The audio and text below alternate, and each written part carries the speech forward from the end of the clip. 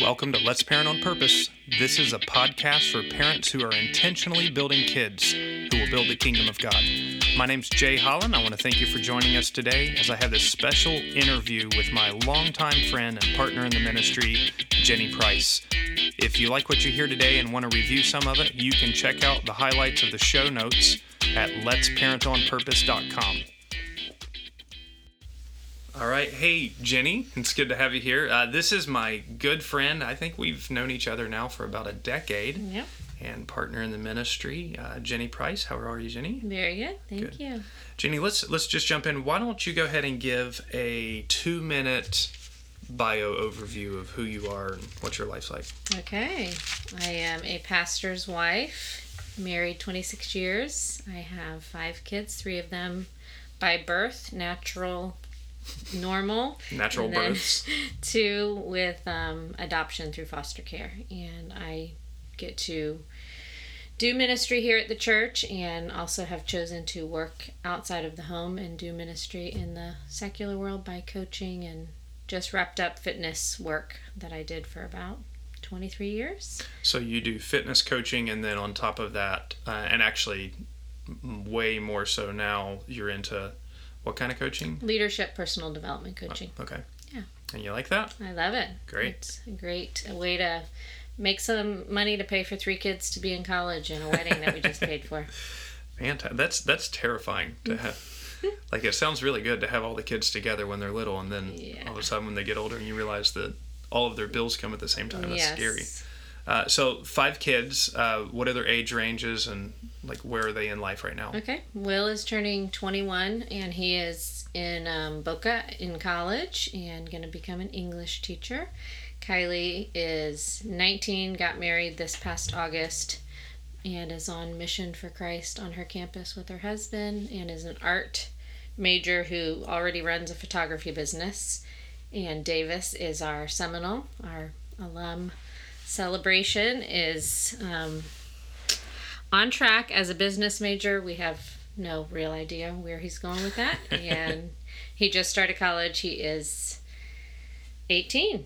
And then our twins are 13, boy and girl, Gloria and Dalton. And Gloria is in 7th grade, making her way through some awkward preteen stuff. And Dalton is in 6th grade, kind of the same. And we're really thankful that we have some 5 to 7 years with them to really invest in their lives, critical ages. Yeah.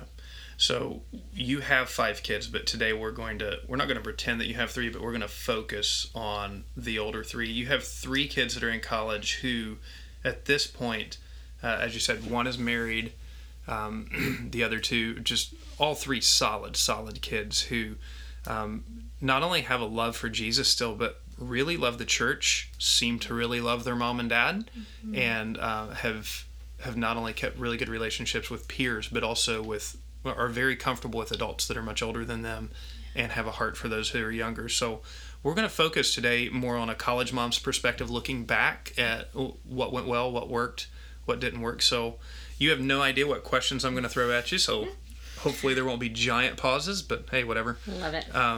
So first question, if you had a time machine and you could go back and talk to new mom Jenny, so either still in the baby years with the first one, or maybe first, second, or third, but you get to pick that time point. But if you had a time machine to go back and talk to that new mom, what are some of the things that you feel like you would really love to say to her? Wow, that's a good question. So I would go back in time and tell her to take care of herself sooner, meaning take time to rest and play and restore my sanity within a week so that I can have the energy to parent.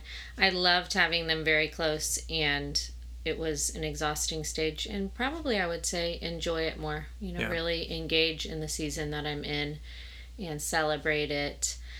I would tell her to, we took care of our marriage well, and I would tell her to have less expectations of my husband being more than God is supposed to be, and go back and just not put as much pressure on him in those early years of I would show up at his church office and like place my children in front of him. I mean, no one would do that if a husband worked at a bank, and just lowering my expectations of being engaged with him at church. That was his job. And so what else would I say? Well, let me focus on that one for a minute, because you said something really interesting. You said you would tell her to not expect your husband to be more than what God is, or what God is supposed to be. Yeah. Not that I idolize Matt, and I did expect more emotional. I looked to him as being my tangible, emotional, spiritual support. And I would just go back and really dig into who God is, and rest in my identity. One of the things is I would get over way faster what people thought about me in those earlier years of marriage. And that is a spiritual growth thing for me, right. to let God be my identity versus how I performed in other people's lives and was there for them, and that sort of pressure I put on myself. So you not only had the pressure of being the mom of 3 kids who are within like 3 years of less than 3 years less than 3 years, so 3 kids in less than 3 years of age, but you were a ministry wife, and at the time early you were married when you came to this church. Matt came as a youth pastor, and pretty quickly into your marriage you found yourself kind of thrust in the position of being the senior pastor's wife, which is not what you drove to Stewart thinking about or intending.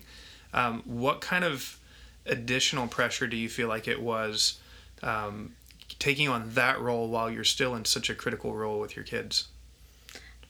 This church has been so good about not verbalizing pressures upon our family, and it was more about wanting to be a great model for other families. And I loved being involved in ministry. So I would say one of the things I would emphasize to that young mom is way to go asking for support and letting people love my kids so that I could be engaged.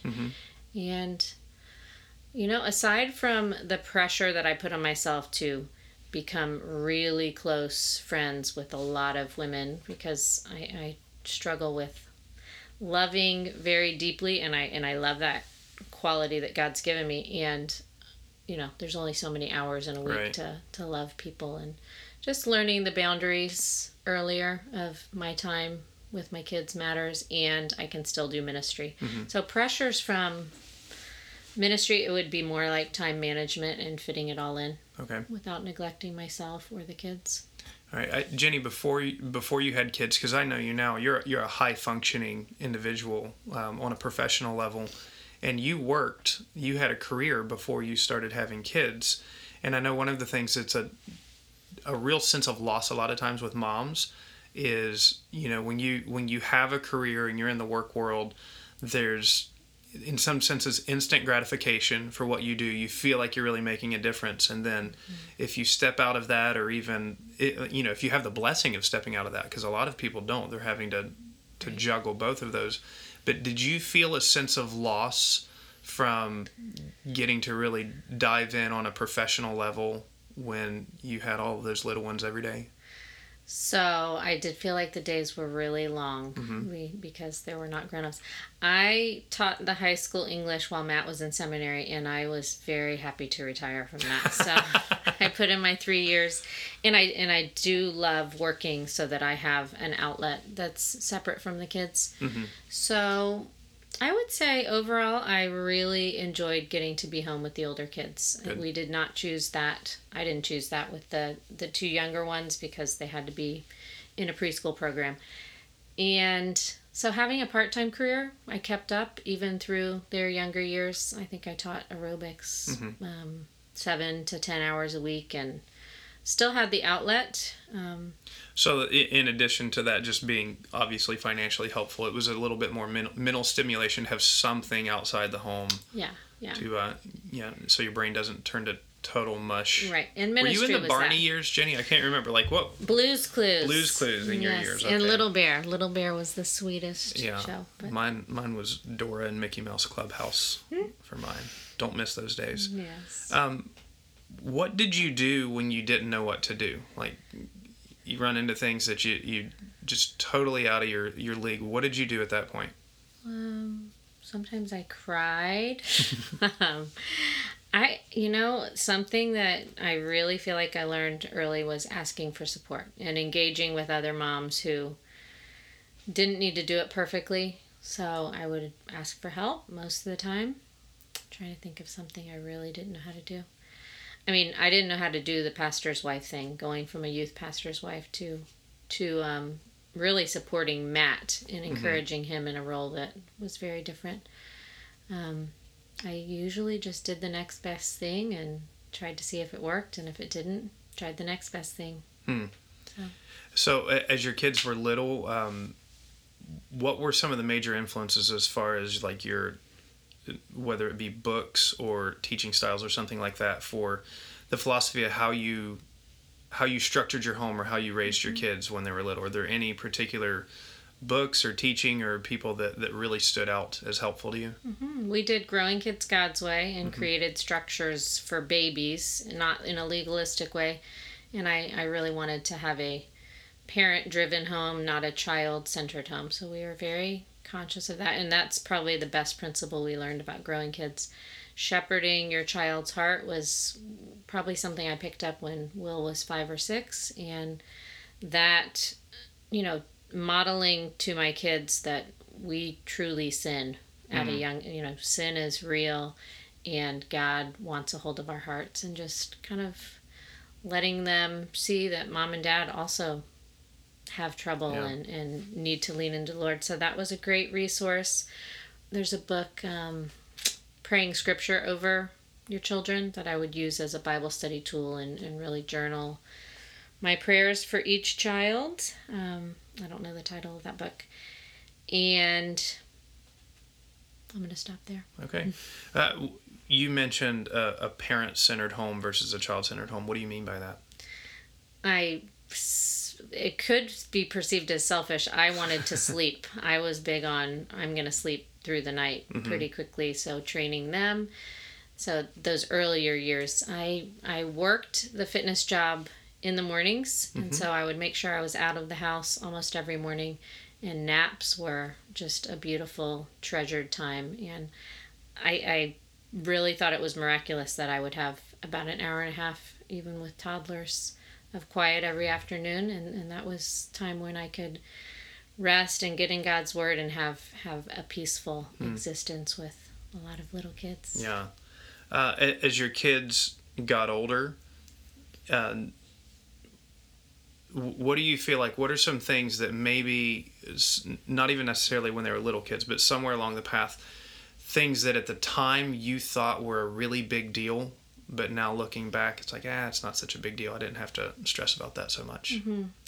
I think of Elf on the Shelf. I think it's partly because I don't care to do that, but like those things that you see other moms doing that look so cute, and having a perfect front porch, and I want my home to be a sacred place, and I didn't care for it to be this perfect little, always decorated right.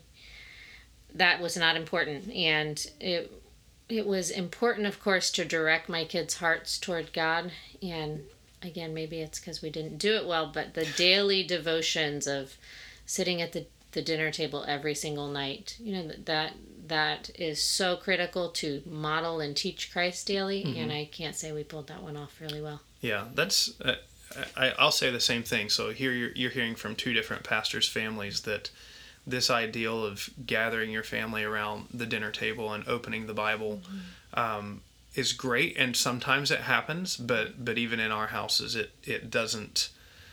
It's not the norm with dinner. And getting them to not pick at each other and yell at each other and slap each other, that feels like a big victory. And sometimes when that happens, you get to have actual spiritual conversations. Okay. I think maybe on the other side of that, more important than opening the Bible every night at dinner, although if you can pull that off, look, go for it. Like if you got that working, then praise the Lord, you need to come in and teach us how to do it. But modeling an authenticity in your faith, what are some ways, because your kids have grown up, their entire life and context has been as pastors' kids and as a part of the church, and we know a lot of kids get alienated from the faith in that. What is it about, do you feel like, about your home? What are some ways that you were able to model the same authenticity of faith and life in your home as what was being preached about and what was being taught? I think what was different from the generation of our parents is apologizing to our kids and seeking forgiveness when we failed them. And so that's one practice of authenticity. I tried to think about this. I think 4 of the 18 years of their childhood, we didn't have someone living in our home. So we spent a lot of time, or someone who was in our home on a regular basis weekly. So I think that bred a form of authenticity, that we're big on relationships and a compassion culture. Just people matter. One of the mantras we had is, it's not about us. God didn't make us to be about us. And we lived that, I think, and then we lived it times millions when we did foster care and adoption. It just kind of escalated. My sister battled addiction, drug addiction, from age 14 to 34, my identical twin sister. So that definitely intersected our faith lessons. And it was from Will's birth through, I think, when he was 10 and 11, and just really letting them know people struggle with stuff. Christians are going to fight battles, and we want you to know about those, particularly genetically. Mental health was something that we were authentic about. Matt and I both have depression that we've fought around, and just letting them know it's okay when you hit an obstacle like that. We get to ask for help. I think it's really wild, Jenny. We have a lot of conversations with our kids, but a lot of times parents are most private about sex, money, and conflict in their marriage. And, what are the things that split apart most families? It's sex, money, and communication conflict. So not ever letting them in on kind of the personal realities of these things in your marriage. Like, you think you're guarding, but really you're only talking to kids about generalities for their whole life, and so they really don't have a context in there. So how do you do that? Like, how do you, as time goes on, because you don't want to tell them, like, they don't want to know every intimate detail, you don't want them to know every intimate detail, but how do you introduce these things in such a way where they're getting some kind of real tangible idea about it instead of just general principles? Oh, I love that. I have 2 funny stories that just pop in my head. I'll try to make them quick. So I was in Ireland on a trip when I was 40 years old, and this is just kind of proof that our kids were aware that we had affection and intimacy. So I get home from a 7-day trip, and I go into the kids' bedrooms. It was really late at night, and said, hey, Mommy's back. And I remember Davis saying, I bet you and Daddy need to go have some fun. And he was so little, like he was, 40. And it was kind of a really cool thing to see. He knows that Mom and Dad have these connections. And separate from that would be, talking about purity and addressing their sexuality from birth. And the resource we used is God's Design for Sex that Dennis Rainey has, and which takes them through an awareness of they are sexual creatures, and God designed us for this and that, and this is how that really happened, your birth, and all the way through the age 12 to 14 when we did the Passport to Purity. And sexual abuse awareness was something that, was really important to me, and I would say I probably went over the top with that as a woman who had that experience in my past. And so my kids there was a funny story that one of the kids just said, Mom, we really have been educated well. Could you please stop talking about these awkward things? So I'd rather have erred on the side of too much talk. Right, because they're going to get that talk everywhere else, way more than what's needed. So, that's a balance in youth ministries. I feel like I could talk about sex every single week and still not even remotely balance a healthy viewpoint of sex compared to what they're talking about. But they need so many other things too. And that is why you should not rely on your youth pastor or your church to be the primary source of these conversations. The church can be a real help, but you as mom and dad need to be the ones having these conversations, having these topics, and thinking about the other adults in their lives that can give them healthy perspectives on them too. Yeah, absolutely. I do think another addition to just teaching them the authentic relationships and not having a child-centered home is we were very regular about date nights, and we said things to our kids that other people would be like, I'd never say that.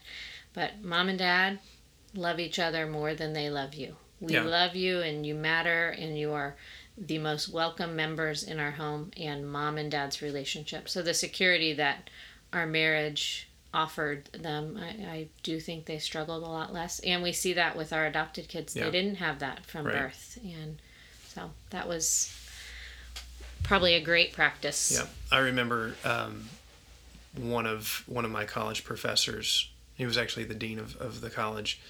I remember him saying that, they found that the number one need of kids is to know that mommy and daddy love each other and that they're not going to split up. And then the number two need is that mommy and daddy love me. Yeah. And, so it's the opposite of what we would think. We would think they need to know that they're loved beyond anything. But part of it is they need to not be reinforced that they're the center of the universe. Right. And number two, they need some kind of rock of stability beyond themselves. Just like they need to know that God is one and God is love. And that, that God has that perfect fellowship in the same way that God loves them.